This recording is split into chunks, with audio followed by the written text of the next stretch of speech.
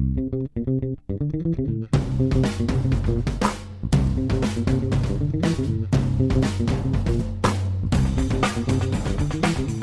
there, it's Gary Parrish. It's Sunday, December 3rd, 2017. Welcome back to the Eye on College Basketball Podcast. Got Matt Norlander here with me, and this is the first of 3 podcasts we're going to do this week. So if you haven't subscribed yet, please go do that via iTunes. Rate it favorably and continue to write great things about me in the comments. I always appreciate that. It makes me smile every time, as does altercations in basketball games, which I guess brings me to Xavier-Cincinnati. Musketeers beat Cincinnati 89-76 on Saturday afternoon, but the story was a post-game kerfuffle. Norlander, you wrote about it. I'll let you tell the listeners about it. What happened with Xavier-Cincinnati?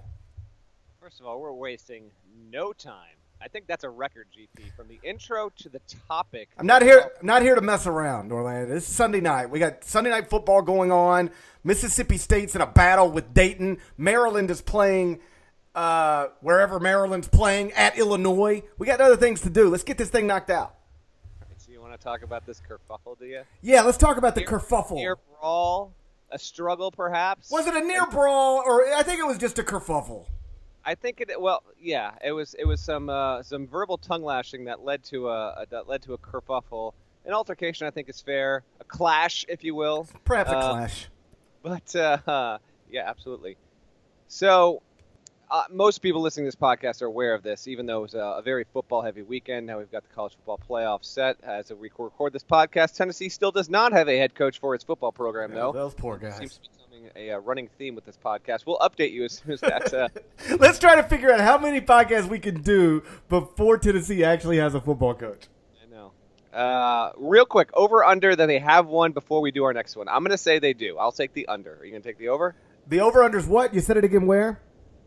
We're going to either podcast late Tuesday or Wednesday by like 11 a.m. So, basically, do you think Tennessee will have its coach by 8 p.m. on Tuesday? No. Okay. All right. We're split. So, Cincinnati has a coach, and so does Xavier, and they offered up some pretty harsh words for each other. And as far as I know, Chris Mack and Mick Cronin are fairly amicable. Especially given the proximity they have, the recruiting trail battles that they have, and that rivalry, which is obviously very fierce. And as I wrote on Saturday, I was going to real quick peek behind the curtain here. I was going to write on the game no matter what because it was a top 25 matchup. Xavier looked really good. I was going to write a basic column, and then all of a sudden, Cronin goes after J.P. McCura, and this elevates the rivalry to the most hostile one. Like, I get Kentucky and Louisville fans hate each other, but that's a lot of inferiority with Louisville looking up to Kentucky. With Xavier and Cincinnati, those two fan bases, in my opinion, historically are on fairly even ground, although from a head-to-head standpoint, Xavier's got the edge, especially recently. I think they've won 8 of the past 11 between these two. And listen, it's an awful look for Mick Cronin. He opts. Here's what I'm told. I'm told that Mick Cronin opts not to interact with J.P. McCura in the handshake line, and he may not have been the only Xavier player that Cronin didn't interact with. I was told he kind of walked through it as quickly as possible. Then McCura can't shut his mouth, says something to Cronin, and Cronin, like an idiot, instead of being the mature adult, although, to be fair, McCura is like 21, 22, he is also an adult. Right. He doesn't get off the hook for this. But Cronin doubles back, makes his way toward McCura, shouts, who knows what. There's been some stuff reported out there. Honestly, I'm not going to run with that because who's to say if what Cronin was reportedly or allegedly said was actually true. What Cronin did say on the record in the post-game press conference was that McCura told him to F off. Those are Cronin's words 3 times in the game. I'm also told that Cronin went after McCura during the game to the point where, although Chris Mack did not say this out and out in his press conference, he alluded to it. Cronin got that technical foul in the game because he was going after McCura. So a really bizarre thing because you don't see coaches going after opposing players. It's very much a taboo at every level of sports. You worry about your own guys is kind of the rightful creed and motto. I'll close with this before I send it back to you because I know we're going to spend a few minutes on this whole thing. Because it didn't get physical, Parrish, and even though it's inappropriate for Cronin to have done what he did, and McCura's, who has turned into a huge heel, and if he played at a bigger program, I think he'd be much more hated. He's sort of like a regionalized, like diehard fan, like hates J.P. McCura at this point, and he seems to embrace that. This isn't like the brawl from 6 years ago, which was truly like a brutal, awful, terrible thing and an awful look for college basketball. 8 guys got ejected at the end of the game early and all that stuff. Zip them up. This isn't a good look for Cronin, but it does elevate. Did you just say zip them up? Love zip them up. Dude, that is my favorite quote maybe in the history of post-game college basketball press conferences. Mark Lyons, right? Thought it was it Mark Lyons or was it 2 Holloway? You might be right. You know what? I think you're right. I think it was 2. I think you are right about that. But that is a classic moment. There's no doubt about it.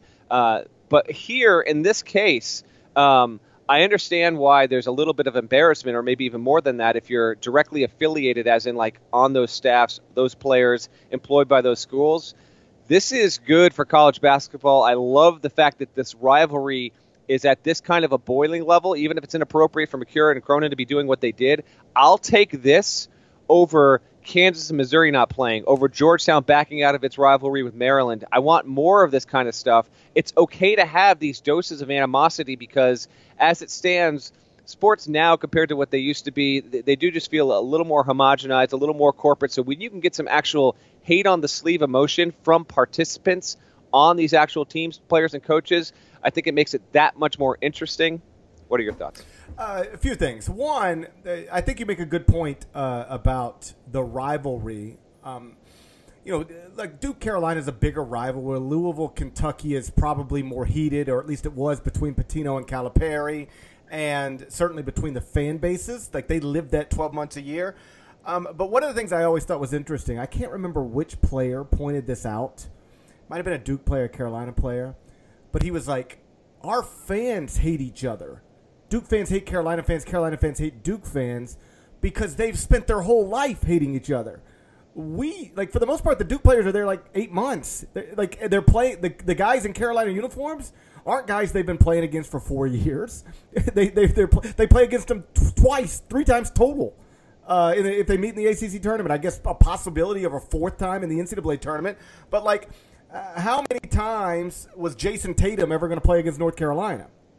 So, right. The guys in the Carolina uniforms are probably guys they grew up playing with or against on the summer circuit, and they might actually be friendly with them. So I don't think, whereas the Duke Carolina fans hate each other, Kentucky Louisville fans hate each other, I wonder with the current state of things how much the players actually despise each other. I bet you it's difficult for them because they haven't lived it their whole lives, and they haven't even lived it in lots of cases for multiple years. I say all that to say this.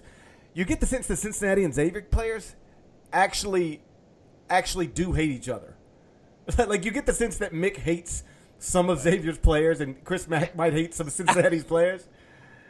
And so it all leads to what we saw on Saturday. And you're exactly right. I'm glad you pointed out J.P. McCure is not a kid. You see that a lot on Twitter. Like, you can't go after a kid. He's not a kid.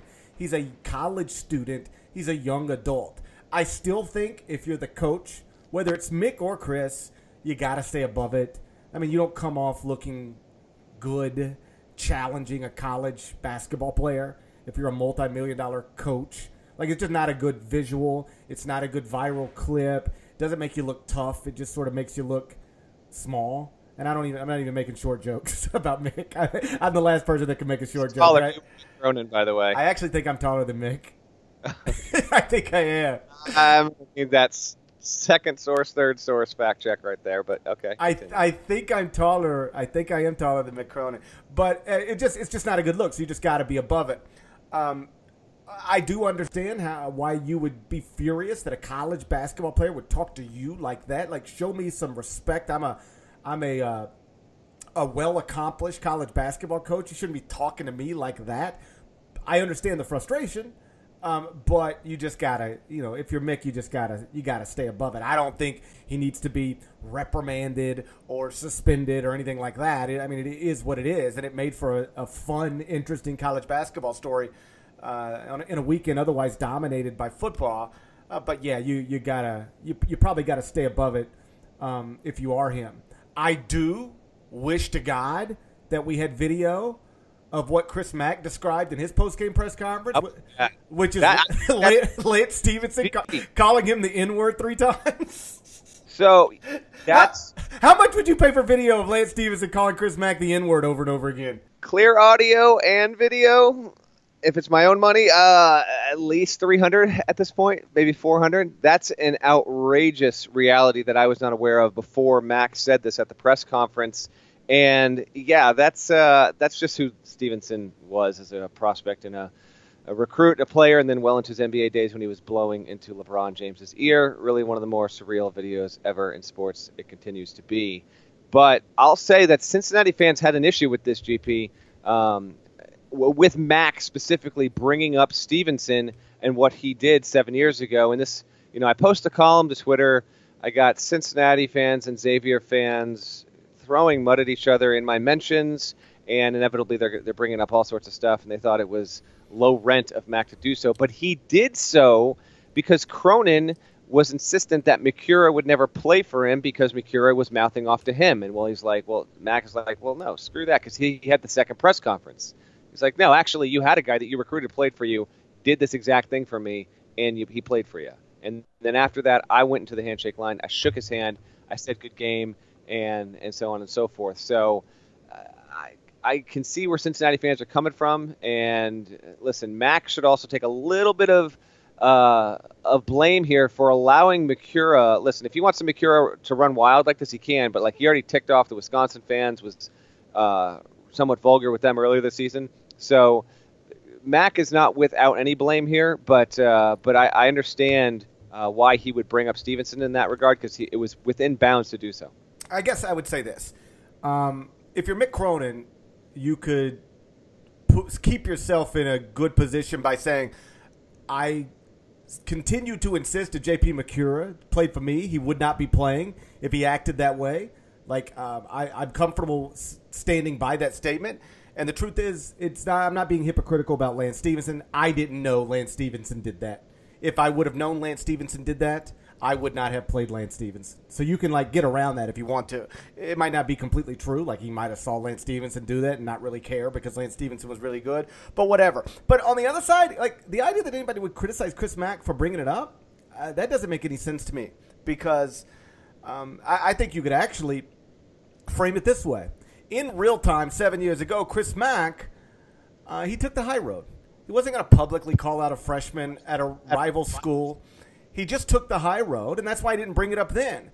But when you have a kerfuffle at the end of a game in the year 2017, and it's rooted in one of your players getting into an argument, confrontation with the opposing team's head coach, and that opposing team's head coach says, if my player acted like that, he wouldn't play for me?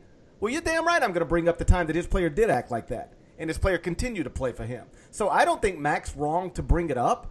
I do wonder, I do think you have a point, a fair point, that maybe Mac should sit down with Mikura. Maybe should have handled it in that moment, in that game. Hey, listen, I appreciate your energy. I know that the way you approach everything is part of the reason you're the player that you are, but we got to, telling the opposing coach to F off in the middle of a game, that's taking it a little bit too far. Let's keep it between the lines. Let's leave the other coaches alone. There's probably a conversation there for Mac to have with Mikura, but the idea that anybody thinks Chris Mack is out of bounds by bringing up an old incident, I think he had a perfectly good reason to bring that up, and if I were him, I'd have brought it up the same way. I just want this game to be played again next year at Fifth Third Arena, Cincinnati's home arena, then Xavier the year after that, then Cincinnati the year after that. Don't bring it onto a neutral. Mikura is graduating, so unless these two teams meet in the NCAA tournament, Mick Cronin has seen the last of Mikura on a basketball court and won't have to deal with this again. We obviously just need more of these types of games in college hoops, not less of them. Let me tell you about SeatGeek, which is the smartest, easiest way to get tickets to live events. That's what I've learned over the years thanks to SeatGeek's seamless mobile experience that allows you to buy and sell tickets in just 2 taps. And if you use the promo code CollegeBB, that's CollegeBB, after you download that app, you're going to get $20 off your first SeatGeek purchase. That's a promise. Now, why are you going to use SeatGeek instead of other ticket sites? The reason is simple. Because I'm telling you to. So, just out of loyalty to me, I'd appreciate it. But more than that, what SeatGeek does is save you time and money, because they're going to search multiple ticket sites for you. They're going to compare prices for you. They're going to find amazing deals for you. So anytime you need tickets to a basketball game, football game, concert, anything, you check SeatGeek first. Anytime you need a gift, it's the holiday season. You're probably buying gifts for somebody. Maybe they want tickets to a basketball game, football game, concert, anything.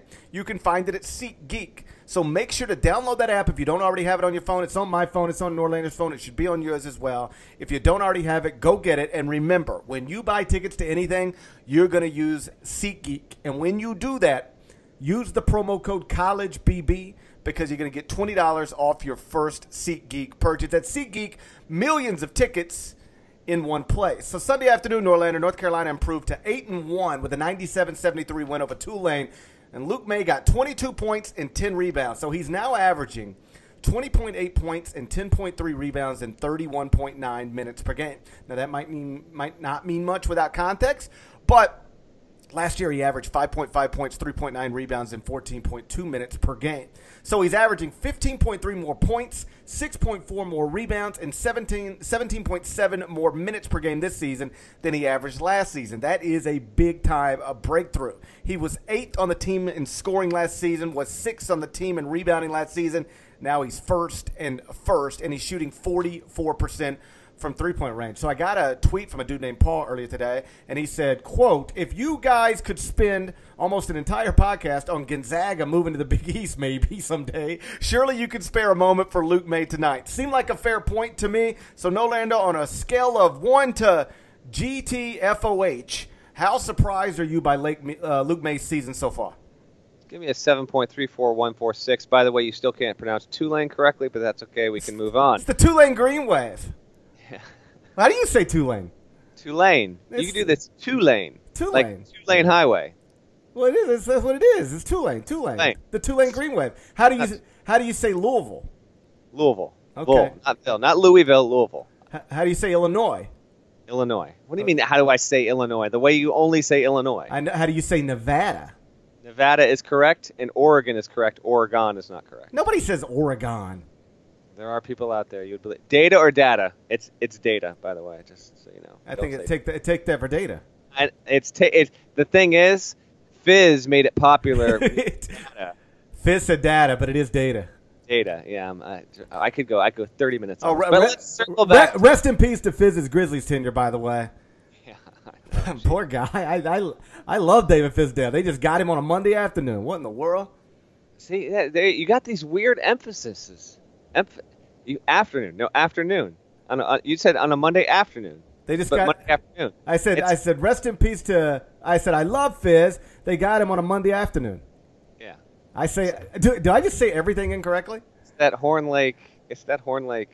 Hey, man, I came from Horn Lake. You're lucky I can speak at all.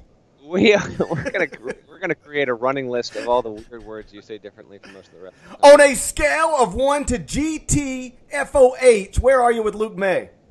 I gave you the figure before. There's no need to repeat it. This is beyond what Roy Williams expected. I know that because I asked him it when I saw him in Portland. They've got a solid team, obviously, and Tulane is not a world beater. Although I think it was 6-1 heading into that game. Although it's 6 wins, I think mostly were against garbage teams. But for Luke Maye to have done this, and I do want to make one point of clarification here. He was technically a walk-on. But it was one of those roster situations where he had to accept being a walk-on when he started, but was always going to be a scholarship player. This dude was a top 200 recruit. So it's not like he came out of nowhere. You hear that, the former walk-on Luke Maye. Yeah, technically that's true. But you get what I'm saying, GP? I hear you, but he is a 3-star recruit leading North Carolina, the reigning national champions in scoring and rebounding. That's not normal. That is not normal, but it's also not like, he was coming off the bench in high school and then worked through intramurals at UNC, played on the junior varsity team, and worked his way up. But he kind of looks like he might have. He looks like Luke Maye's got he might have the most distinct face of anyone in college basketball. He does, man. He looks like he could go and work in movies once he's done playing hoops. But for him to do this, it's a big time piece of progression for the Tar Heels. Because Joel Berry's their best player, but they've got so much youth on that team. And Theo Pinson, listen, really good defender, has a lot of good physical attributes, but you're not going to be able to rely on him for a lot of points on a game-in, game-out basis, despite all the other things that he does well. So for Luke Maye to have developed into a reliable three-point shooter, really kind of a 3-level scorer, and can crash the boards reliably, he is going to be, I think Barry's the MVP and the quote key, I guess. But for Maye to be able to keep this pace, relatively speaking, and I think he will just drift a little bit back to the mean, so to speak. It's big for Carolina's chances in the ACC and its chances just to remain a top 20 type team. They could have used a lot more of that, Luke Maye, in Portland when they went cold against Michigan State. Let's go back to where you acknowledge you're attracted to Luke Maye. On a scale of 1 to 10, Larry David being a Uber 4, where is Luke Maye? Larry David being a 4. Uber 4. You haven't seen that episode of Curb yet? Dude, I'm like 4 or 5 episodes behind. It's bad. Come on, Norlander, Christ. No, Larry David gets into an Uber and he's just being Larry David. So the Uber and so the listen. All right, you can tell me, but don't don't give up. No, it's not the way. This not. It's but Larry starts trying to rate himself physically the way Uber drivers rate people and the way you rate and the way you rate an Uber. So he thinks he's an Uber 4 in terms of physical attraction, and the Uber driver's like, no, you're a 3. So they get into a big fight, and the Uber driver gives him a bad score. And so then Larry's Uber score goes down so far that he can't get Ubers to pick him up anymore. Oh, gosh. The show is still bringing it, by the way. Granted, I'm a few episodes behind. It's still, like, at his age, to still be operating at this level, like, it's still laugh out loud funny and smart is, like, pretty remarkable. So good. So good. But anyway, yes, Luke Maye seems like an attractive man and is also a really, really good college basketball player. How about that? So more attractive, less attractive than the great Chandler Parsons, Memphis' own Chandler Parsons. Chandler Parsons is just, he's a pretty boy. There's just no denying it. He's on another level unto himself. I felt so bad for the Memphis Redbirds, the AAA baseball team, because they used to just like run downtown. Like every smoking hot waitress you knew downtown Memphis was like either hooking it with a Redbird or had hooked it with a Redbird. And then like the Redbirds actually get good. Like they won the Pacific Coast League championship. And it happened literally the same week that Chandler Parsons moved back to Memphis. So it's like, what are you supposed to do? Like all the waitresses now got their eyes on Chandler Parsons. Like you can't compete with Chandler Parsons. You're a freaking AAA shortstop. I felt sick for those guys because they used to run downtown. And now it's like everybody just wait. How are you supposed to impress a girl? You're a AAA baseball player when Chandler Parsons is might be 3 seats over. It's a tough spot for the Redbirds. How am I even supposed to respond to that, Parrish? Louisville lost at home to Seton Hall on Sunday afternoon, so the Cards are now 4-2, lost to both good teams they played so far this season. Is this just what happens? And we talked about this on previous podcasts. When I dropped Louisville out of the top 10 in the preseason, lose Brian Bowen, keep Brian Bowen, whatever. That wasn't going to have the type of impact of losing one of the all-time great college basketball coaches. I know that Rick Pitino can be discussed in a variety of ways, but one thing basically everybody agrees on is that he is one of the all-time great basketball coaches, all-time great college basketball coaches, and you take him away from this team, and now they look like a team that doesn't have a Hall of Fame basketball coach, you know? Exactly. I'll get to Seton Hall in a second, but now Louisville has lost 2 of its 3 best opportunities for non-conference wins because it catches Indiana in a down year, catches Memphis in a down year, and it's just unfortunate that they get that. And then they get Kentucky, and that Kentucky game happens to come on the road. Very, very good shot. Louisville's going to go 0-3 against its toughest competition, and the Indiana win, if they get it at home at the Yum Center, it'll be fine, but it's just not going to have as much heft, I don't think, because I don't think the Hoosiers are going to be a tournament team. And then Memphis will be lucky to even get into the NIT. So the Cardinals, they drop it at home on 5 seconds to go. Desi Rodriguez hits the shot. Really solid player, by the way. He gets overlooked because of Kadeem Garrington and obviously Angel Delgado, who had yet another double-double. Seton Hall, quality team, big-time valuable road win here. They are 7-1. Their only loss came to a Rhode Island team that now has defeated 2 teams in the Big East, and the URA is the best team in the A-10. So Seton Hall is developing a pretty nice overall resume at this point. They've got VCU in a week. We're going to have something of a quiet week once we get to Wednesday and then beyond, because we're going to have finals coming up with a lot of these schools. So this was an interesting weekend all around in college basketball because there were a lot of interesting non-conference matchups. and the Big Ten obviously started conference play. I believe in the Pirates. I think Xavier is better, but it's still a toss-up to me with them in Providence. But I think there's a very strong top four in that Big East. Huge win for the league, big win for the Pirates. They're a legit team, and yes, I think I went into this game, Parrish, thinking Seton Hall was a better team than Louisville on a neutral. Now they win on the road, just so listeners can get an idea, because we haven't talked really much about the Pirates on the podcast so far this season, and you're going to have your top 25-1 up by the time people listen to this. Where do you have them now? Because I believe we had them outside. I think they were like 27 or 28 on my 1 to 351. They were just outside of the rankings when we started the season. After the Louisville win, how far have they climbed up? I've actually started working on the top 25-1 for Monday morning already, and I've got Seton Hall right now. I think they're going to be 25th. Basically what I have is Rhode Island at 24. Seton Hall's only loss is a 1-point loss to Rhode Island. Rhode Island's only losses are also good losses at Nevada by single digits, to Virginia on a neutral. So Rhode Island's 2 losses are the teams that I have ranked higher than Rhode Island. Seton Hall's only loss is to a Rhode Island team. I have 1 spot ahead of Seton Hall. So, yeah, I've got them 25th right now. But when I start the conversation by saying this is what happens when you lose one of the all-time greats, I don't mean that to take away from Seton Hall. Like, that's a good win. And that's a good basketball team. Like, Kevin's got that thing in a good place now. I think I saw somebody tweet today. I can't remember who it was. I wouldn't be surprised to see them as a basketball person. I wouldn't be surprised to see Seton Hall in the Final Four. Like, I won't predict them to go to the Final Four, but could I see that team getting hot and getting there? Yeah. That's a legitimate second weekend type of roster, and they're playing like it so far this season. Yeah, between Carrington and Delgado inside out, and then Desi's able to score, that's enough overall. I would be surprised if if the bracket breaks the right way, and maybe Seton Hall 2 months from now looks even better than they do right now.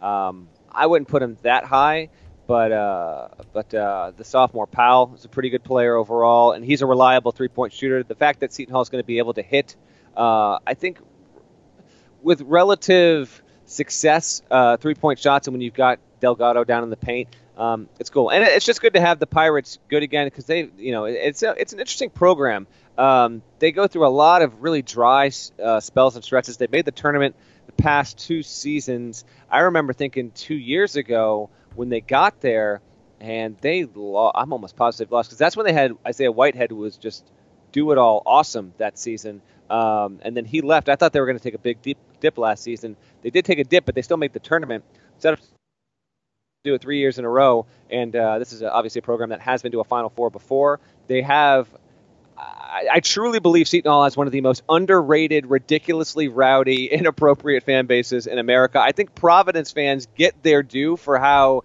insane and ludicrous they are, and St. Bonaventure fans do as well. But Seton Hall fans, part of this is just having gone to the Garden to cover so many games over the years. I just don't think someone in Memphis or out in California or in Florida, Wisconsin, Ohio really understands just how bonkers that fan base can get, especially when they're really good. So it does add a fun element. And if they are really good this season and they're getting that 3, 4, 5, 6 seed by the time we get to the tournament, I expect their fans to show out and travel well, and just good returns overall for the Big East so far this season. The other thing this Seton Hall story is pretty good career save. I mean, excellent career save, and just for some quick background, Willard's really tight with his AD. So I think in a lot of cases he went 5 years. Yes, I think it was 5. And they were middling. I believe a lot of other coaches in the same spot that he was in would have gotten fired after that 5th year. He did not. Now, granted, a lot of that was because Whitehead had come in and he was a big-time prospect. He returned for a sophomore season. That gave Willard a little more. But a lot of coaches would have been fired, did not get fired here. You're absolutely right. Willard saves his job, and this is it's something that he could. I know you have this theory, GP, about coaches should really try and move on every 7 to 9 years. I think in a lot of cases that's right. But here with Willard, at least the way I see it right now going forward, like he almost, and maybe should have been fired after 5 years. Now he saves it. He's in year 8, and he could extend this to 9, 10, 11, 12 years at the school if he wants, and it might end up being the best situation for him because he's also he knows the region well, and it's where he fits pretty well. Missed the NCAA tournament 5 straight years. Enters the 6th season on everybody's hot seat list. Wins 25 games, goes to the NCAA tournament. Last season, wins 21 games, goes to the NCAA tournament, and now off to a nice start this season. Looks like, barring some sort of injury to a key player, headed back to the NCAA tournament for 3 straight years. It's not unlike Mick Cronin's career at Cincinnati. Mick, it took it a little while to get going, but then he turned that corner, and now Cincinnati's been consistently good for a pretty good while now. Wichita State won on Saturday afternoon at Baylor, and so they're now sitting here with just one loss. It's the loss in that championship game to Notre Dame.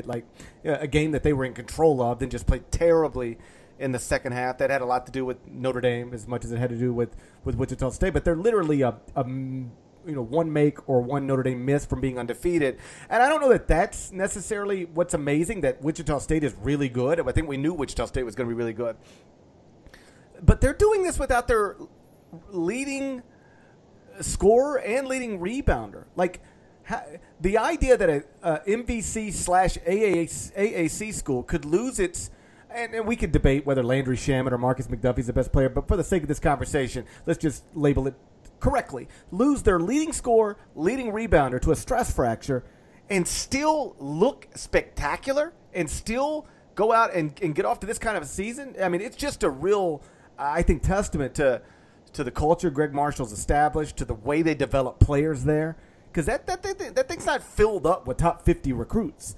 Shamet was a good recruit.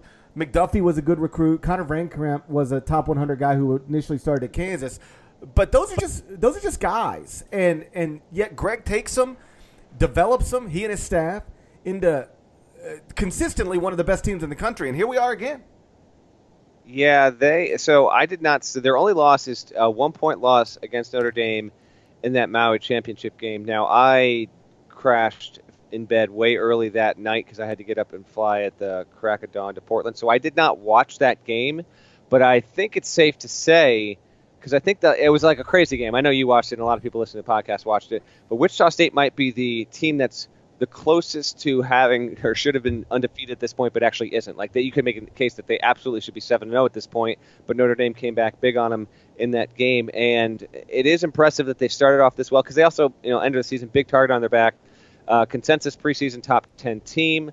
I do want to see how this non-conference, they still got Oklahoma State on the road. Got to play a quality Oklahoma team in Wichita. I love that Lon Kruger agreed to that kind of series. I think that's awesome. In fact, they've got 3 more games coming in on-campus venues in ensuing seasons there. So the Sooners and Shockers could develop something special in non-con play in the coming seasons. They got a tough game at home against Florida Gulf Coast team. They should win that game, but Florida Gulf Coast is certainly one of those dangerous 13th seed types, I think, this season. Want to see how their non-con does. And then once we get to mid-January, I think that they're going to be okay, Parrish. Don't get me wrong. The roster's really good. They're going to get McDuffie back in the fold. But the fact of the matter is they're going to be going through a tough non-conference schedule. And then for the first time, that coach, that staff, those players are just going to be entering into a league that's going to be a step up from what they've been previously. And it wouldn't shock me if they hit just a little bit of a wall, took on maybe a loss or two that they normally wouldn't take. We'll obviously have those discussions if and when that happens. But to this point, you're absolutely right. It should be pointed out how impressive it is that roster, not at full strength, has been able to look this good and is basically one field goal, one basket away from being undefeated heading into December 3rd, 4th, and 6th. Listen, they're going to lose more games in the AAC than they would have lost in the NBC. Anybody would, making a move from one league to another like that. But they're still, I think, the favorite, at least in my mind, to win the AAC in their first year in the AAC. And I don't think it'll be quite the adjustment to, more athletic players, more physical players, that it might be for a different NBC school, because they've been going toe-to-toe with these types of programs for years now. When you already in this season can go toe-to-toe with Notre Dame, go beat Baylor in Waco, whether they've over the years played Kentucky, played anybody, they've never looked out of place. They've never looked like, oh, well, now you can see it. Now they look like an MVC school as opposed to an ACC school or a Pac-12 school or a Big Ten school or an SEC school. They've never looked like they didn't belong on the court. They never looked like they came from a different place. And so that's why I ultimately do not think that they're going to have a real struggle adjusting to the AAC. It's different than the MVC, and Cincinnati's obviously good. Temple, I think, is good. Houston got a big, convincing win over Arkansas on Saturday. I think they're good. UCF won at Alabama earlier on Sunday. I think they're pretty good. So they've got some real competition, but really all it does is just present more opportunities for them to get quality wins so they can get screwed for the 100th consecutive year on Selection Sunday by a selection committee that doesn't properly value them. We got some fun games coming up earlier in the week. Let's look at them, specifically on Tuesday night. Villanova-Gonzaga, that's at the Garden. You going to that, by the way? That will be a game time decision. We'll see. I'm definitely intrigued enough. Let's see if the home front will allow me to do so. I did just see a lot of Gonzaga, but I have not seen Villanova in person yet this season. That is why I would go, because I want to see the Wildcats. And real quick, before you mention the other games, Villanova's just they're still undefeated. They just haven't had a lot of high-profile opponents yet. Right. So they're kind of cruising under the radar. That changes, obviously, with a high-profile game against Gonzaga at the Garden on Tuesday. Yeah, it's not just a nice non-league matchup. It's the Jimmy V, so you got a lot of eyeballs on that. Villanova-Gonzaga at the Garden on Tuesday. Virginia at West Virginia. Texas A&M against Arizona in Phoenix. SMU at undefeated TCU. TCU, of course, the Horned Frogs got the longest winning streak dating back to last season in the entire United States of America. Of those four games, which one intrigued you the most? That is an awesome 4-pack, by the way. I think it is SMU at TCU only because, and I know that's not the expected answer, and it frankly won't be the one that people are most intrigued by. But SMU got a nice home win over USC on Saturday. Again, as we mentioned, we're just a quality weekend for the most part for that for the American. Oh yeah, I didn't even bring that one up when I was talking about the AAC. SMU, big win. Debacle aside, the AAC did have itself a nice weekend. If they can go and get that kind of win against TCU, it would do a lot of good for SMU's resume. But that's a conference that's trying to get a lot of bids here, and I want to see TCU at home against what I think is a fairly quality opponent, a top 50 type opponent. And I have not seen a TCU game front to back yet this season, so that's the one that intrigues me most. West Virginia at home against Virginia. I was wrong about the Cavaliers. I thought they'd be in the neighborhood of, say, an 8 to an 11 seed this season. I was stupid and didn't think Tony Bennett would be able to get this team at a higher level. Virginia's ranked right now. They deserve it. I don't think they're going to win this game, though, although West Virginia's been a little bit bizarre. I'll take West Virginia to win by about 6 or 7 points, maybe like a 68-62 win. Gonzaga playing against Villanova is super duper intriguing. Obviously being a neutral, but Nova fans are going to fill up that building well. I do think Villanova has the better team. I think it has the size. Give me the Wildcats, 78-73, something like that. But I think that's the game that has the most excitement with it. And then you've got A&M against Arizona. That's not a true road game, right? You said that was in Phoenix. It's in Phoenix. Yeah, Arizona just barely got by UNLV in overtime on Saturday night. That was a true road game. Ayton was a freaking beast, man. He really is something. Sometimes I watch him, and Bagley's awesome, but sometimes I watch Ayton, and I'm like, Bagley doesn't even do that kind of stuff. He is just a lot of fun to watch. If Trier can have a huge game, I'll take Arizona to win this, and I am not confident. It's by far my least confident pick because I do like A&M's talent overall. They are traveling out to the desert. Give me Arizona. I think it'll be a fun one. Give me Arizona, say 81-78 overall. So, yeah, I got the Wildcats, the Horned Frogs. I've got Gonzaga falling to Villanova, and I've got West Virginia. So I don't know if I have any true upsets there, but nevertheless, there we go. I'm glad you mentioned TCU. I got to see them actually front to back 2 games down at the Emerald Coast Classic, right, because I was doing sideline for CBS Sports Network. I like that team. And it's a great story. Like, it's such a great story. I should probably not talk about it on the podcast and write the column. But Jamie Dixon, that program's totally been irrelevant for a while, mostly irrelevant for a while, if not forever. They get into the Big 12. Suddenly they got all these resources. They invest in their facilities. They go out and take advantage of Pitt's administration and fans being stupid and growing tired of Jamie Dixon. So the Pitt fan base is like, we can do better. We're tired of this. We can do better. You looked at TCU lately and compared it to where Pitt's at right now, you're not doing better. But either way, the administration actually lowered Jamie's buyout to make it easier for him to leave. So he did, because that's insulting. So he gets to TCU at the end of the 2015-16 season, after that season. And they go out and they signed Jalen Fisher, who was initially committed to UNLV because, and it's sort of interesting the way all this connects. Jalen Fisher's from Memphis. Mike Miller, when he played for the Grizzlies, started an AAU program called M33M. It was run by Mike's cousin, a guy named Ernie Kuiper. Well, Jalen Fisher played for M33M and then ultimately went to UNLV. Why? Because Mike Miller's brother, Ryan Miller, was on staff at UNLV. UNLV staff gets fired. UNLV interviews Ryan for the job, but they don't hire him. They end up hiring Chris Beard, and then, of course, that fell apart. So then they went with Marvin Menzies. But then Ryan Miller is, like, on the market. So Jamie Dixon hires him to TCU. He immediately gets Jalen Fisher to follow him to TCU. So they get him in the spring. Then they also found a kid, Desmond Bain, who on 24/7 Sports like didn't even have a profile page. He's just a basketball player. They go get him out of, I believe, the Indianapolis area. And so that's 2 of their 5 starters right now. 2 guys that Jamie got late immediately after getting the TCU job. And then one of their other starters, a senior, a guy named Kenrich Williams, who I believe was the MVP of the Emerald Coast Classic, had 0 Division I scholarship offers coming out of high school. Went to junior college for a year, and then, give credit where credit's due, the previous TCU staff went and enrolled him at TCU, and now he's terrific. So you look at that TCU team, they are going to finish in the top quarter, probably, of the Big 12, nationally ranked right now, currently have the longest winning streak in the country, dating back to last season when they won the NIT, and their starting lineup is just I shouldn't say that. Jalen Fisher was like a legitimate top 100 type recruit, but like they got him because they went out and hired Ryan Miller when Jamie got the job. Then they find Desmond Bain. I don't even know how they found him. And then Kenrich Williams develops into somebody who looks like probably deserved a Division I offer coming out of high school. So it's a really nice story happening in Fort Worth. And I can't wait for that game. Tuesday night, SMU against undefeated TCU. I think TCU wins that game. Texas A&M, Arizona, and Phoenix. I'm going to take Texas A&M. Like I know that runs counter to everything we talked about all offseason, and it runs counter to like it's going to be a home game basically for Arizona.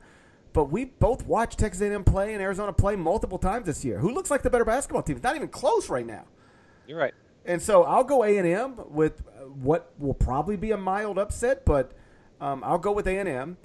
Virginia at West Virginia, that's going to be fascinating because almost nobody turns the ball over fewer times per game, fewer times per possession than Virginia, and almost nobody is better at creating turnovers with the defense than West Virginia. So the contrast is fascinating. I'll go with the home team there. And then Villanova, Gonzaga at the Garden. Villanova is going to be favored. I think I'll take Gonzaga. Straight up. Give me the Zags. I'm on my Zags. I'm on my Zags-S.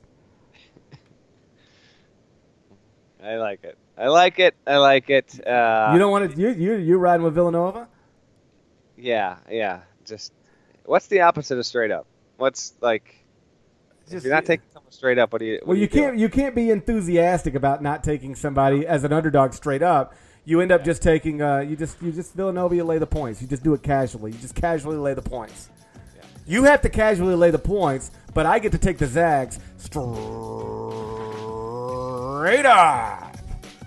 Shouts to Devin Downey. Shouts to Chester, South Carolina. Shouts to Terry MF and Teagle. Remember, you can subscribe to the Eye on College Basketball Podcast via iTunes. So please go do that.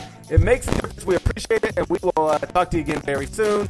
Till then, take care.